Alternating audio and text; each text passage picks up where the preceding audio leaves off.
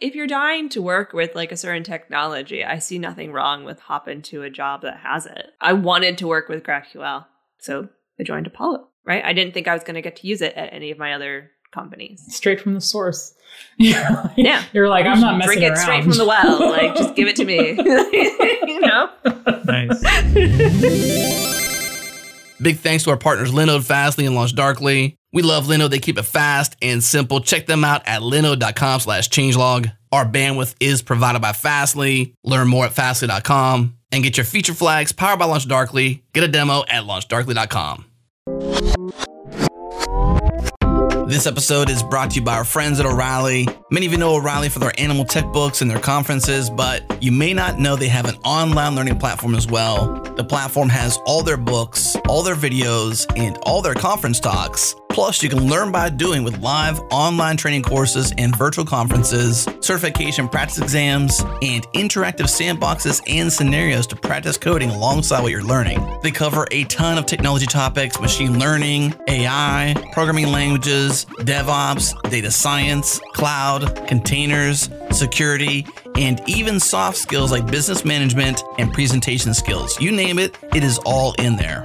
If you need to keep your team or yourself up to speed on their tech skills, then check out O'Reilly's online learning platform. Learn more and keep your team skills sharp at O'Reilly.com/changelog. Again, O'Reilly.com/changelog.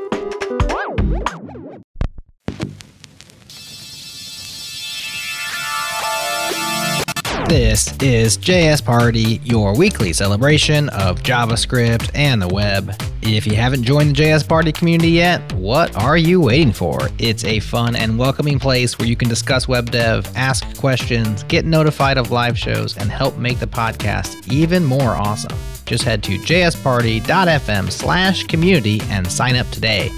Okay, let's get into it. Hey, it's party time, y'all.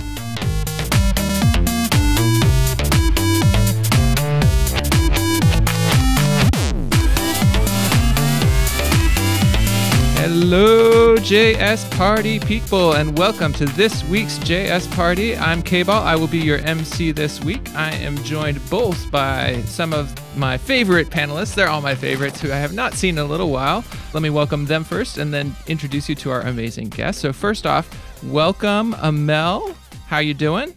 Hey, everyone. And Feross. Long time no see, but I'm so excited to have you on. Same. Excited to be here. Next, let me introduce our guest for the week. We have a special guest today, introducing Jenn Creighton. Jenn, hello. Hi. Hi, everyone. I'm glad to be here. Awesome. So let's actually get started a little bit with exploring who you are, Jenn. So you want to give us the quick, Jenn Creighton in 30 seconds? The too long don't read. I am a open source engineer at Apollo GraphQL, working very specifically on Apollo Client. And that's pretty much my life right now. I work in open source, and that has consumed me. I have pink hair, pretty much enjoying that. Oh, and I also run my own podcast called Single Threaded that just wrapped up its first little mini season. Awesome. I love the hair, by the way. It looks great. And if anybody is listening but not looking, check out the YouTube stream of this. You can see it's matching Amel's typical looks, though Amel is not overshadowing Jenn today. She's got it covered up. Awesome. So I know a lot of folks are interested in this idea of working in open source. Do you want to actually talk a little bit about how you got into that? Yes. I kind of fell into it by accident, which is to say that I was already working with open source technologies at my job. I worked with React for, 5-6 years, and started to decide that I wanted to speak at events about React, and sort of brought myself into open source that way. And also occasionally you could find me in the middle of the night, kind of scrolling through the React code base, trying to understand how things worked. I was just curious about what was going on. And then Apollo reached out to me with this opportunity, and I was like, yeah, getting paid to do open source. Okay, yeah, I'm going to try that out. I'm going to see what that is like. It's a wild ride. It's a whole new thing from product engineering. Absolutely. Absolutely. So then in that context, are you primarily doing coding? Or are you managing community?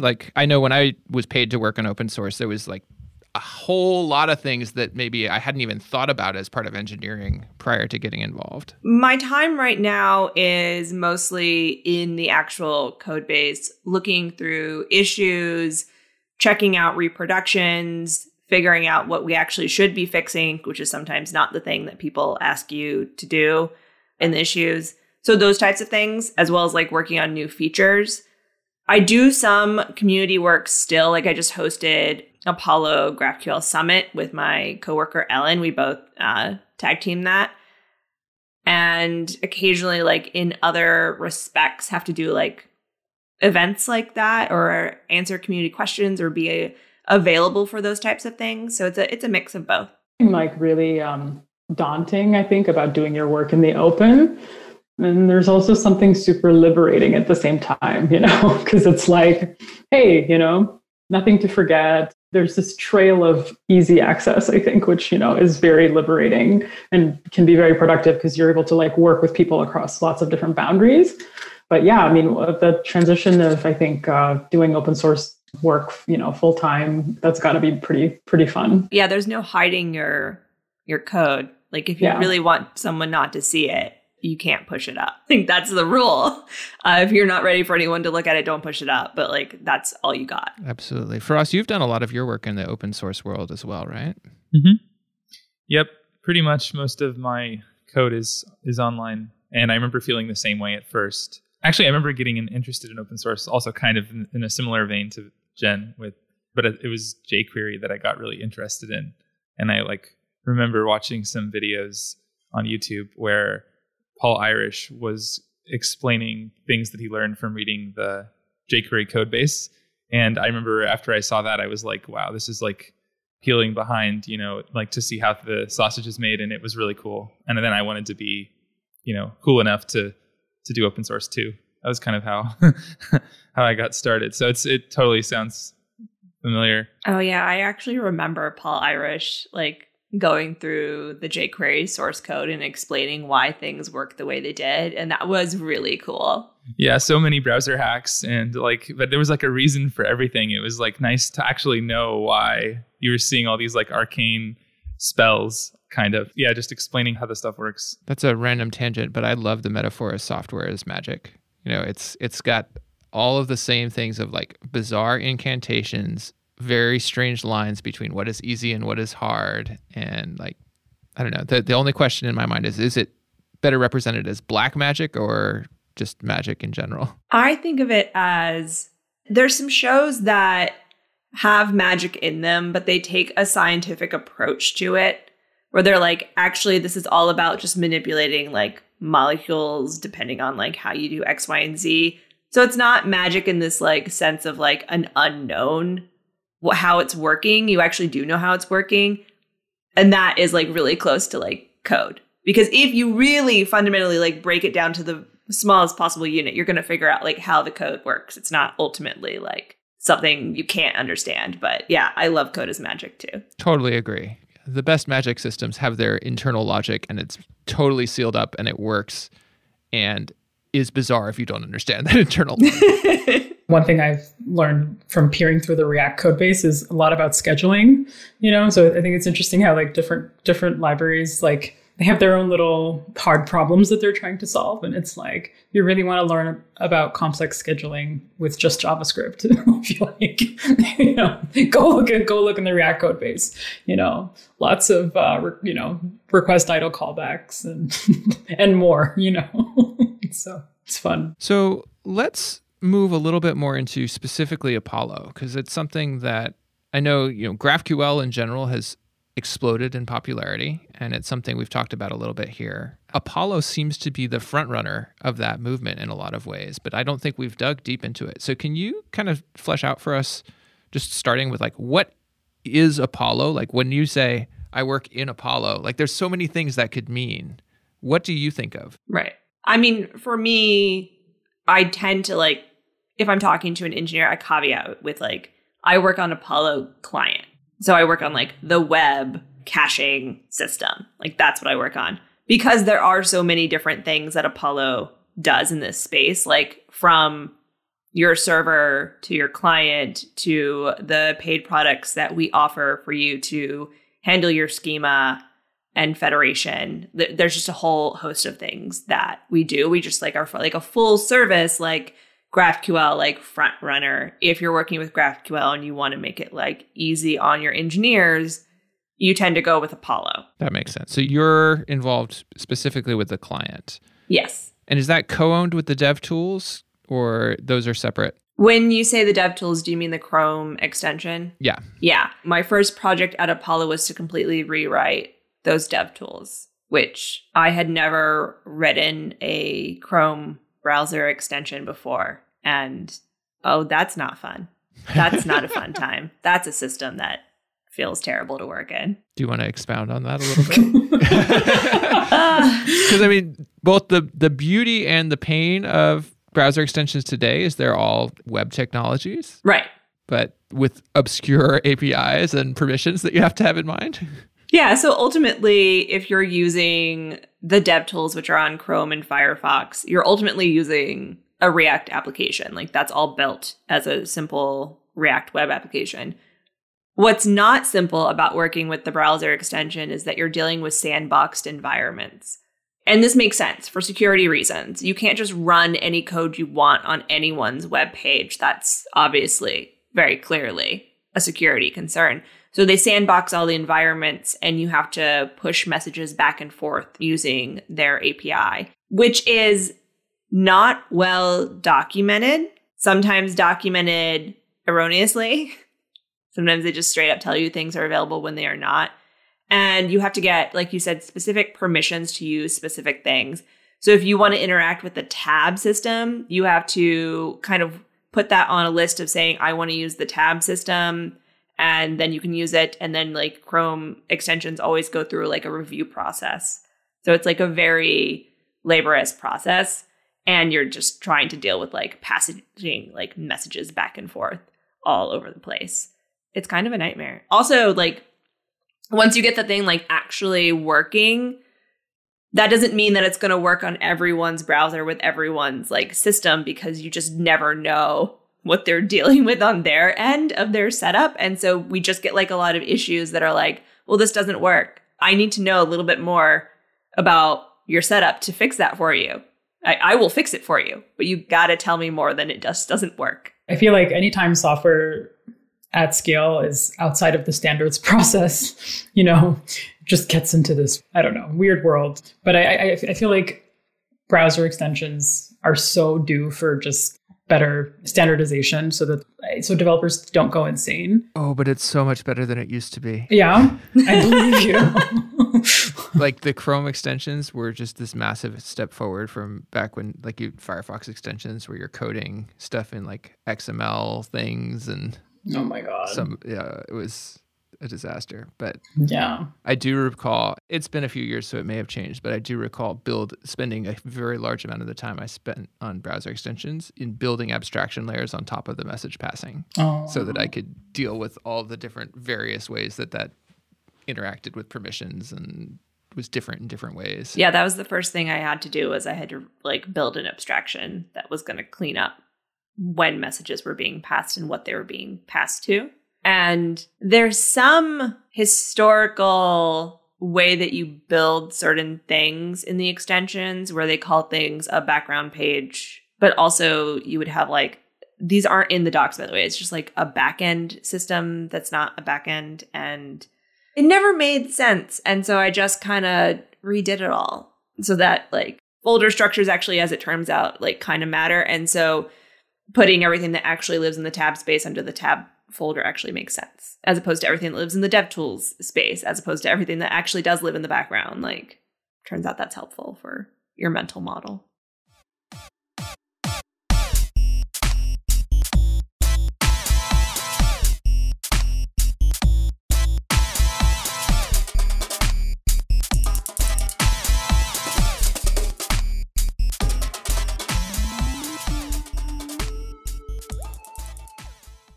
What up, party people? If you want to know what's happening with your code, track errors, and monitor your app's performance with Sentry, build better software faster with Sentry's application monitoring platform, diagnose, fix, and optimize the performance of your code, cut your time on error resolution from hours to minutes. It works with any language and integrates with dozens of services. Over 1 million developers and 68,000 organizations already use Sentry. And best of all, JS Party listeners new to Sentry get the team plan for free for 3 months. Head to Sentry.io to get started and use the code PARTYTIME when you sign up. Again, Sentry.io and use the code PARTYTIME because, hey, it's party time, y'all.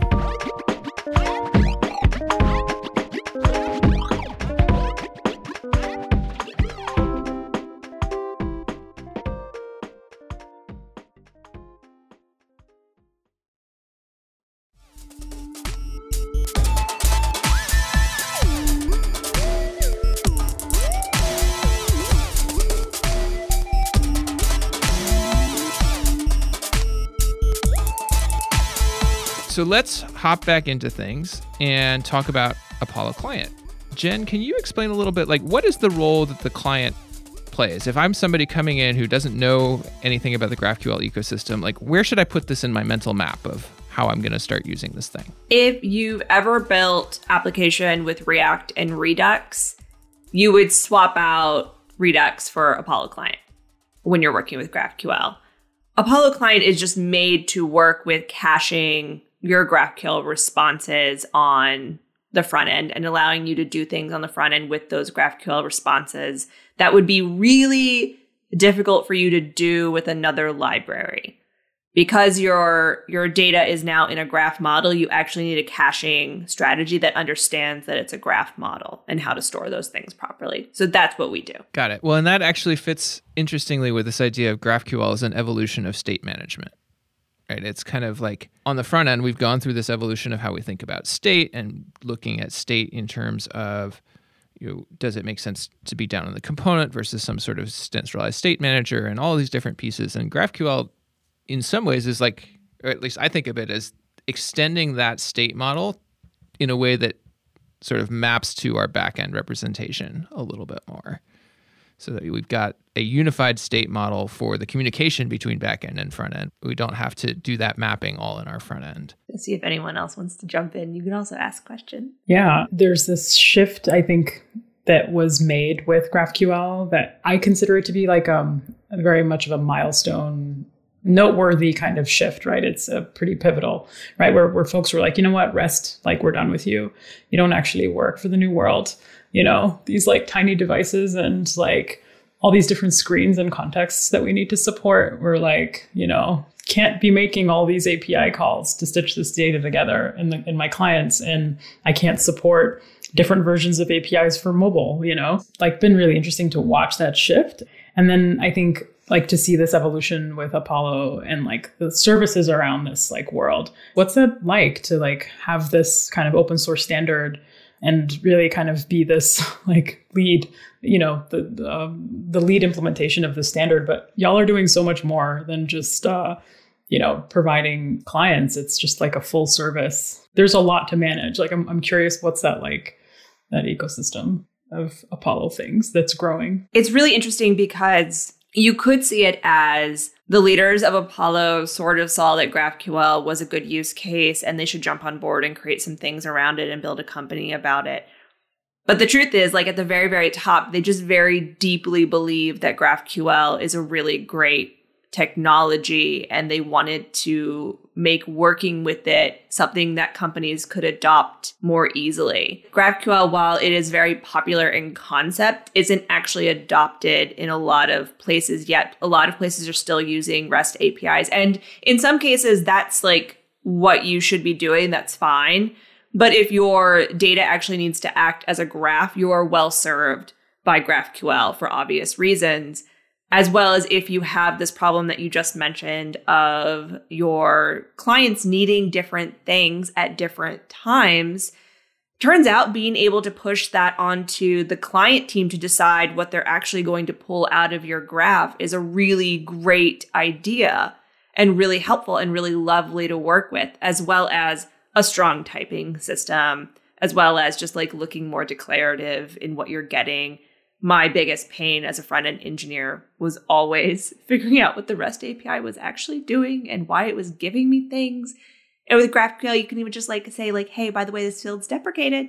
Like, that's a wild concept to me as a front-end engineer, that I could like be like, oh, I could look at this and just tell that it's deprecated, instead of a back-end engineer being like, oh, no, you don't want to use that. You actually want to use this other thing that we added later, which almost always happens. And your tooling can tell you because it's declared. Yes! There's so much tooling you can do with GraphQL that it's just amazing. So it's a space that's like very sort of rapidly evolving at Apollo about what we want to push the graph to do, what we want companies to be able to do with their graph. You get into this with Apollo Federation, which we can definitely talk about. It's very cool. And being at like a company that's at the forefront of that, you were on just like a wild roller coaster ride. It's like you're just learning a lot. I've learned so much in the past year at Apollo because, to be honest, I wasn't working with GraphQL before I joined the company. And I had to really amp up all my knowledge about this in a year. And still, every day someone says something else that I'm like, oh, what?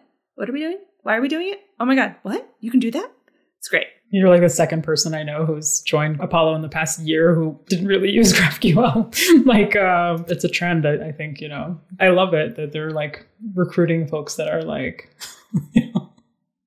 not necessarily users. Well, like I said, it's like popular in concept, but not fully adopted. So if we didn't, we would be limiting our hiring pool. Right? You would not have hired me. I'm a pretty damn good engineer. Like, that would have been a bad idea. I can learn things. Like, you can learn GraphQL. It's cool. You can learn on the job.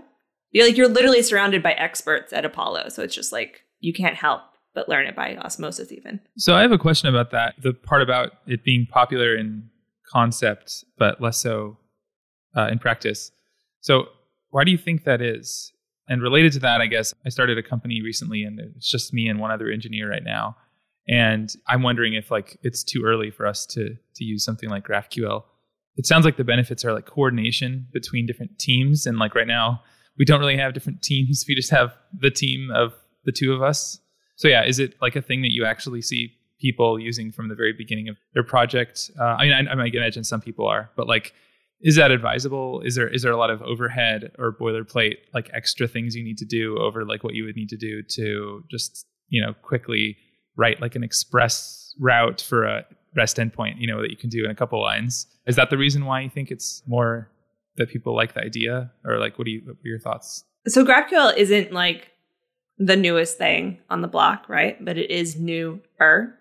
And so people are still actually grasping the concept of like what GraphQL actually is. And I remember when I learned about it the first time, I really didn't truly understand what was going on. It just seemed like, going back to an earlier conversation, just magic. And I didn't understand what was under the hood that was making it kind of work together. And I was like, people just keep telling me, oh, you just use GraphQL and you can grab whatever you want. I was like, but how? Please tell me. Now that I have like a better conceptual like model about it, that's different. So one, like just wrapping your brain around like how different this is from hitting your REST APIs.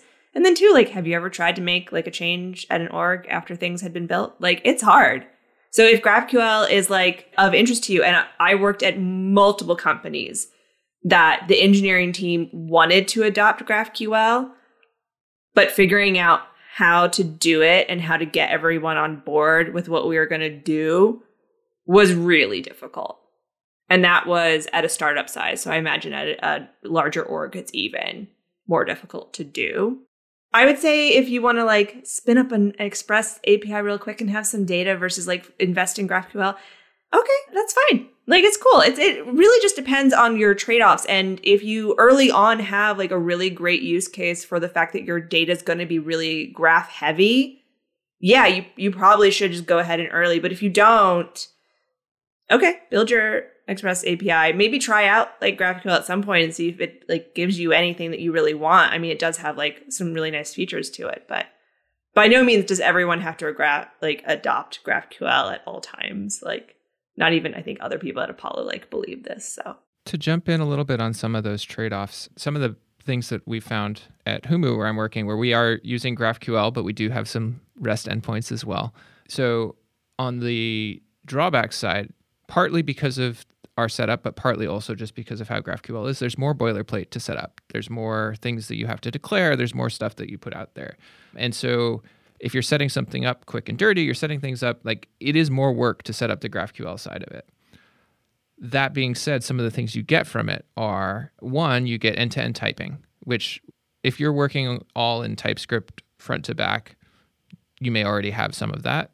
We have Python on our back end and TypeScript on the front end. And so having end-to-end typing across languages in that way, just out of the box, is beautiful and works really well.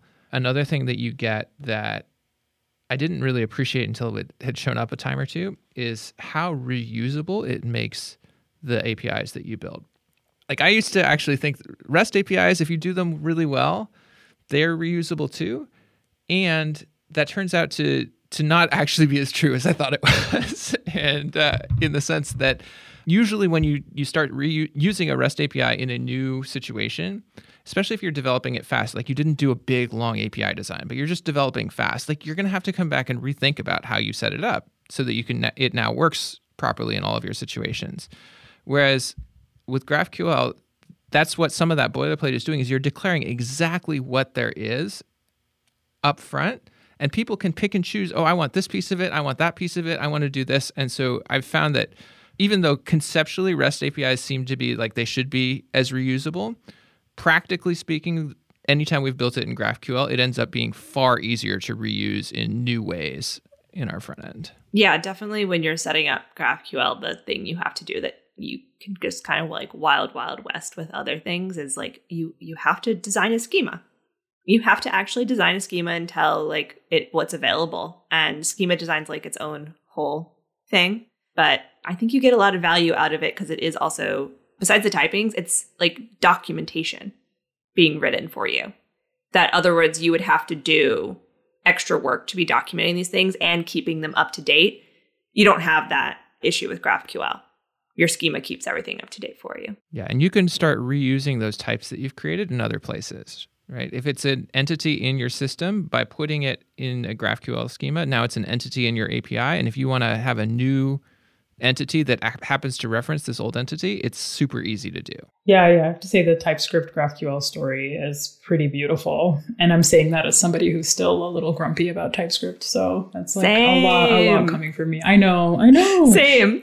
But I would say like, on the the GraphQL piece, I think my kind of critique, and this isn't like specific critique of the tool, it's more kind of maybe of the Hive culture around JavaScript. It's, you see folks needing to like, there's kind of misconception around like basic stack, right? And like I would say GraphQL definitely is not part of your basic stack, right? Like it's very much a conscious decision that you bring into your application because you have a use case for it, and it solves a problem for you. And one of the things there's a lot of hidden cost and maintenance, with adopting every new tool, but especially GraphQL, right? So the hype thing is what's weird for me because you see people using it to power their blogs or very, very simple websites with, you're putting it in front of like one or two REST APIs and like, is that really necessary?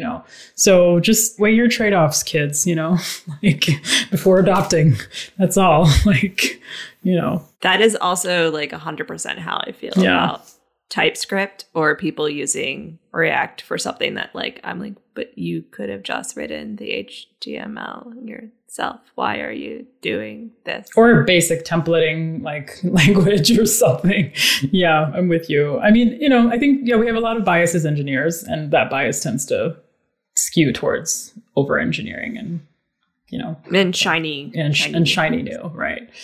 Yeah. We love it. We're all raccoons going towards shiny new things. But if only we could get that fix out of the way somewhere safe, like there's these shopping websites where, you can put a bunch of stuff in your cart and then like even put in like a fake or real credit card and then, it goes nowhere. If only we had that equivalent. I do believe that's what they use the side projects for these days. Oh, yeah. I was going to say, that's just... I was going to say, I thought that was what engineering blogs are for. Yeah, that's right? true. Like Nick's blog that he keeps rebuilding and never publishing. Right. That's totally fair. So just side project your fix for complexity. Or like if you're dying to work with like a certain technology, I see nothing wrong with like hopping to a job that has it. Like I wanted to work with GraphQL. Like, so I joined Apollo, right? I didn't think I was going to get to use it at any of my other companies. Straight from the source. Yeah. You're like, I'm not messing Drink it around. straight from the well. Like, just give it to me. You know? Nice. I want to learn the thing from the thing maker, you know? Yeah. That's cool. So for us, do you want to throw GraphQL in front of like a node library? Do you want to like figure out a way to incorporate GraphQL into something that's totally pure JavaScript? Doesn't need a backend. It's a joke. Yeah, no, it's a joke. Yeah, but yeah. Yeah. I think I like the discussion about where it's appropriate, because that often is a thing people don't really sit down and think about before just pulling in, just pulling in 1,000 packages. So totally makes sense. I think it might be a little too early for us to look at it. And our APIs we have like 6 endpoints right now. It's like in one database table. It's like maybe a little early. I think maybe when we start to have different clients consuming it and things like that it could make sense.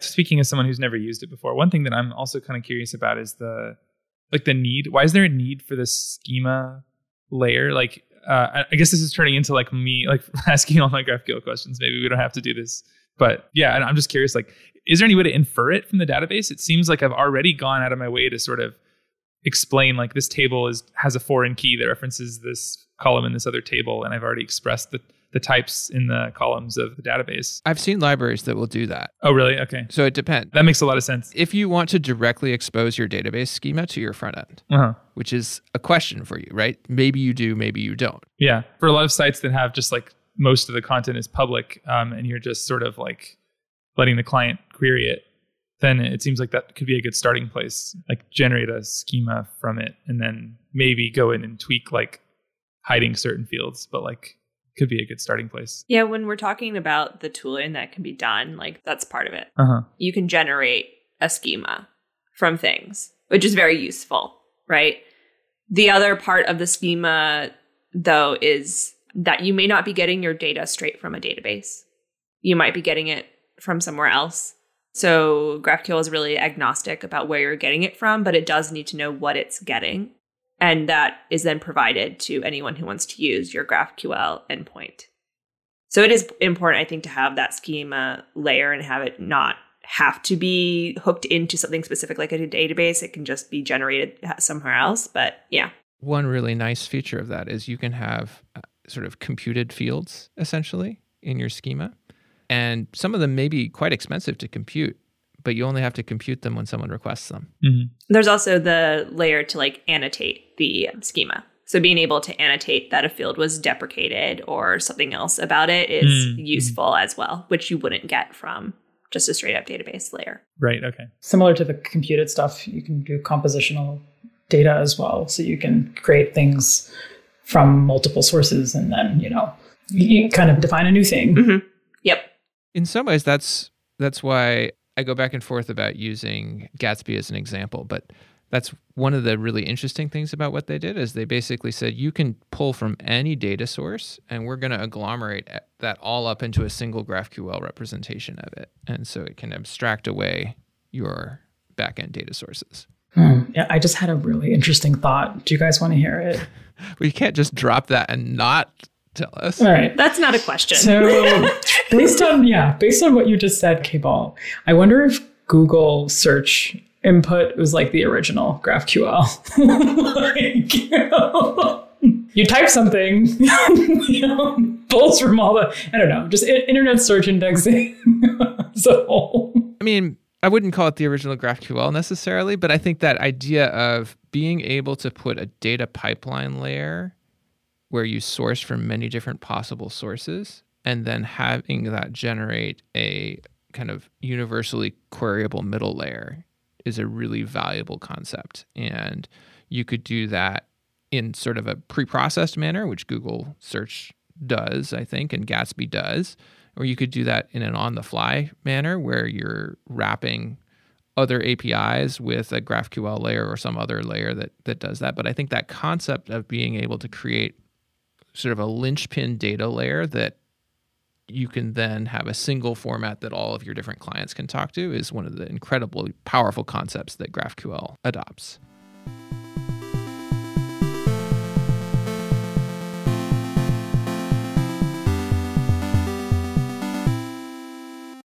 What up, party people? If you want to know what's happening with your code, track errors, and monitor your app's performance with Sentry, build better software faster with Sentry's application monitoring platform, diagnose, fix, and optimize the performance of your code, cut your time on error resolution from hours to minutes. It works with any language and integrates with dozens of services. Over 1 million developers and 68,000 organizations already use Sentry. And best of all, JS Party listeners new to Sentry get the team plan for free for 3 months. Head to Sentry.io to get started and use the code PARTYTIME when you sign up. Again, Sentry.io and use the code PARTYTIME because, hey, it's party time, y'all.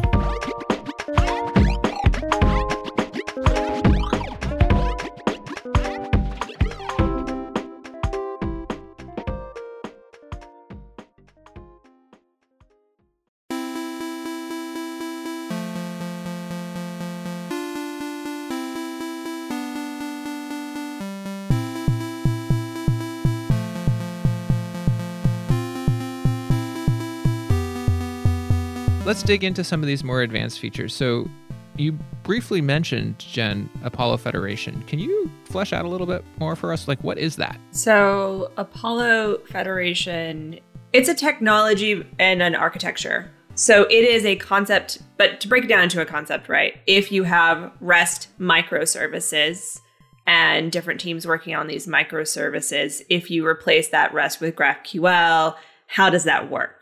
So how can everyone have their slice of the data graph, but also there will be reusable parts of that need to span across the teams. So how does that work? And it used to be that you would use a process called schema stitching to integrate all your separate microservice graphs together into the one big graph. That was a really manual process that you did on the server. So Apollo Federation is a way to do this without having to do that manual process. It has a declarative process that you use in the schema to say when you're extending a certain type. And there's a gateway that sits in front of your different microservices that will do the orchestration for you of picking what it needs from which graph. So all the small pieces of the graph come together into one endpoint that you can then query from any point in the graph. But it's nice because there's a separation of concerns. If one team is really only working on one slice of the graph, then they can do that without concern for having to build into a whole huge graph system. That's the high level of federation. Where do fragments come into this? I'm just curious, and because there's this funky area with fragments and, needing to kind of do some extra setup if you want to get introspection working. And I guess maybe what's the philosophy on shared? Well, I guess maybe we can define what are fragments for folks, and then how are they supposed to be used and shared in the context of this federation world? I can answer the first question for you. The second question, I don't have as much knowledge about. I do know more about extending whole entities instead of fragments, so I'm unsure about fragment sharing between them. But if you don't know what a fragment is, it's basically like a piece of reusable fields. It's reusable fields, basically, that you can assign to different queries. You kind of use a spread operator to spread them out in your query. Yeah, I've found fragments to be super useful because they let you essentially define the data that you're going to want down at the level of whatever component is asking for it or using it, but then roll up your queries to do a single query at the top level of your page. So you're able to consolidate the sets of things that you want. Are there caching implications of using fragments as well? I am unsure. When we start to get into the more server-side heavy stuff, I have less GraphQL knowledge on that side. In the client, are there? Or that's just all cached based on which fields have been fetched and your related entity IDs? Yeah, that has more to do with entity IDs because your fragments don't really have that at the top level, right? So they always roll up to a top level field that would have an ID. So you can do things on the client, you can read a fragment or write a fragment into the cache.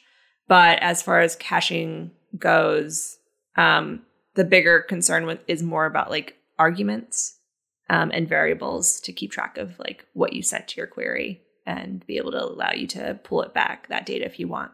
So federation feels like a pretty advanced feature in GraphQL, and it's something that I think came onto the stage a little bit more recently than some of the other things. What else is going on in terms of like moving the standard and the state of the art forward in GraphQL? I know that for Apollo, like federation is like the future. We're investing very heavily in federation. We see it as the way that companies can really adopt the graph more easily and get the most benefits out of this graph. We're building like a lot of tooling around it. We're really working heavily on it. That's really important to Apollo.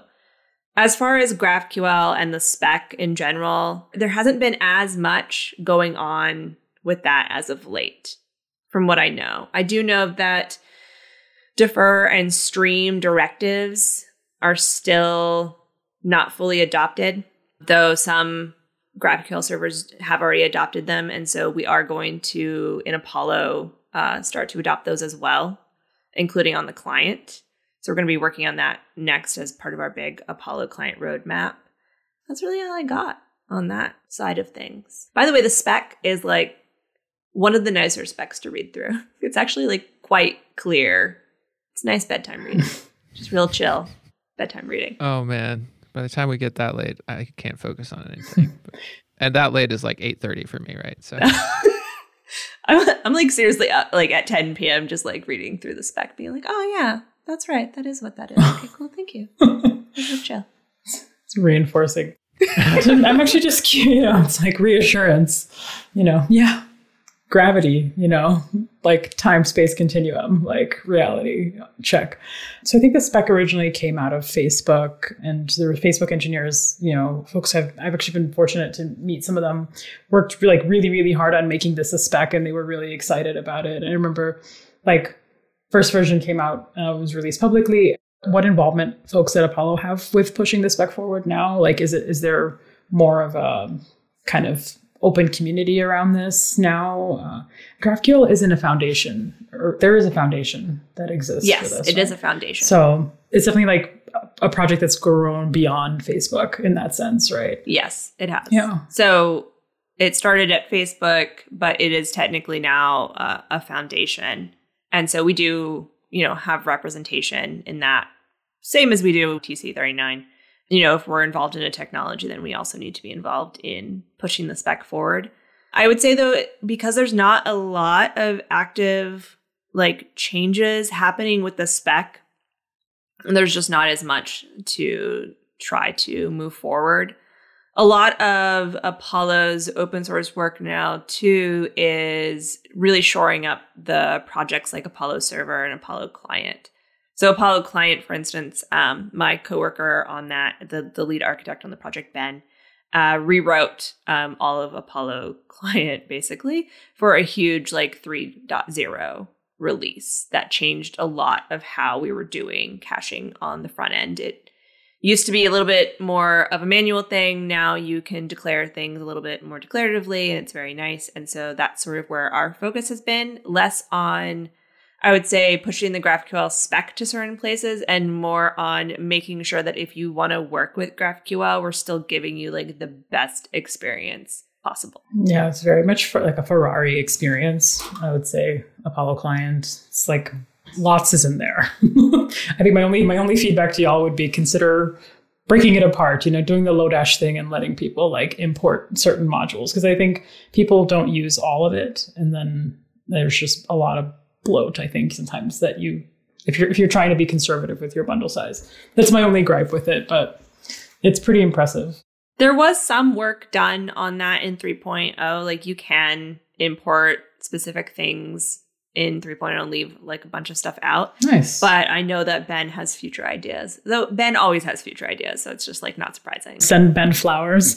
Oh yeah, send Ben like all the things, because he worked basically alone on that for a long time and did incredible work on it and cares very, very much about the end user's experience. So he's fantastic.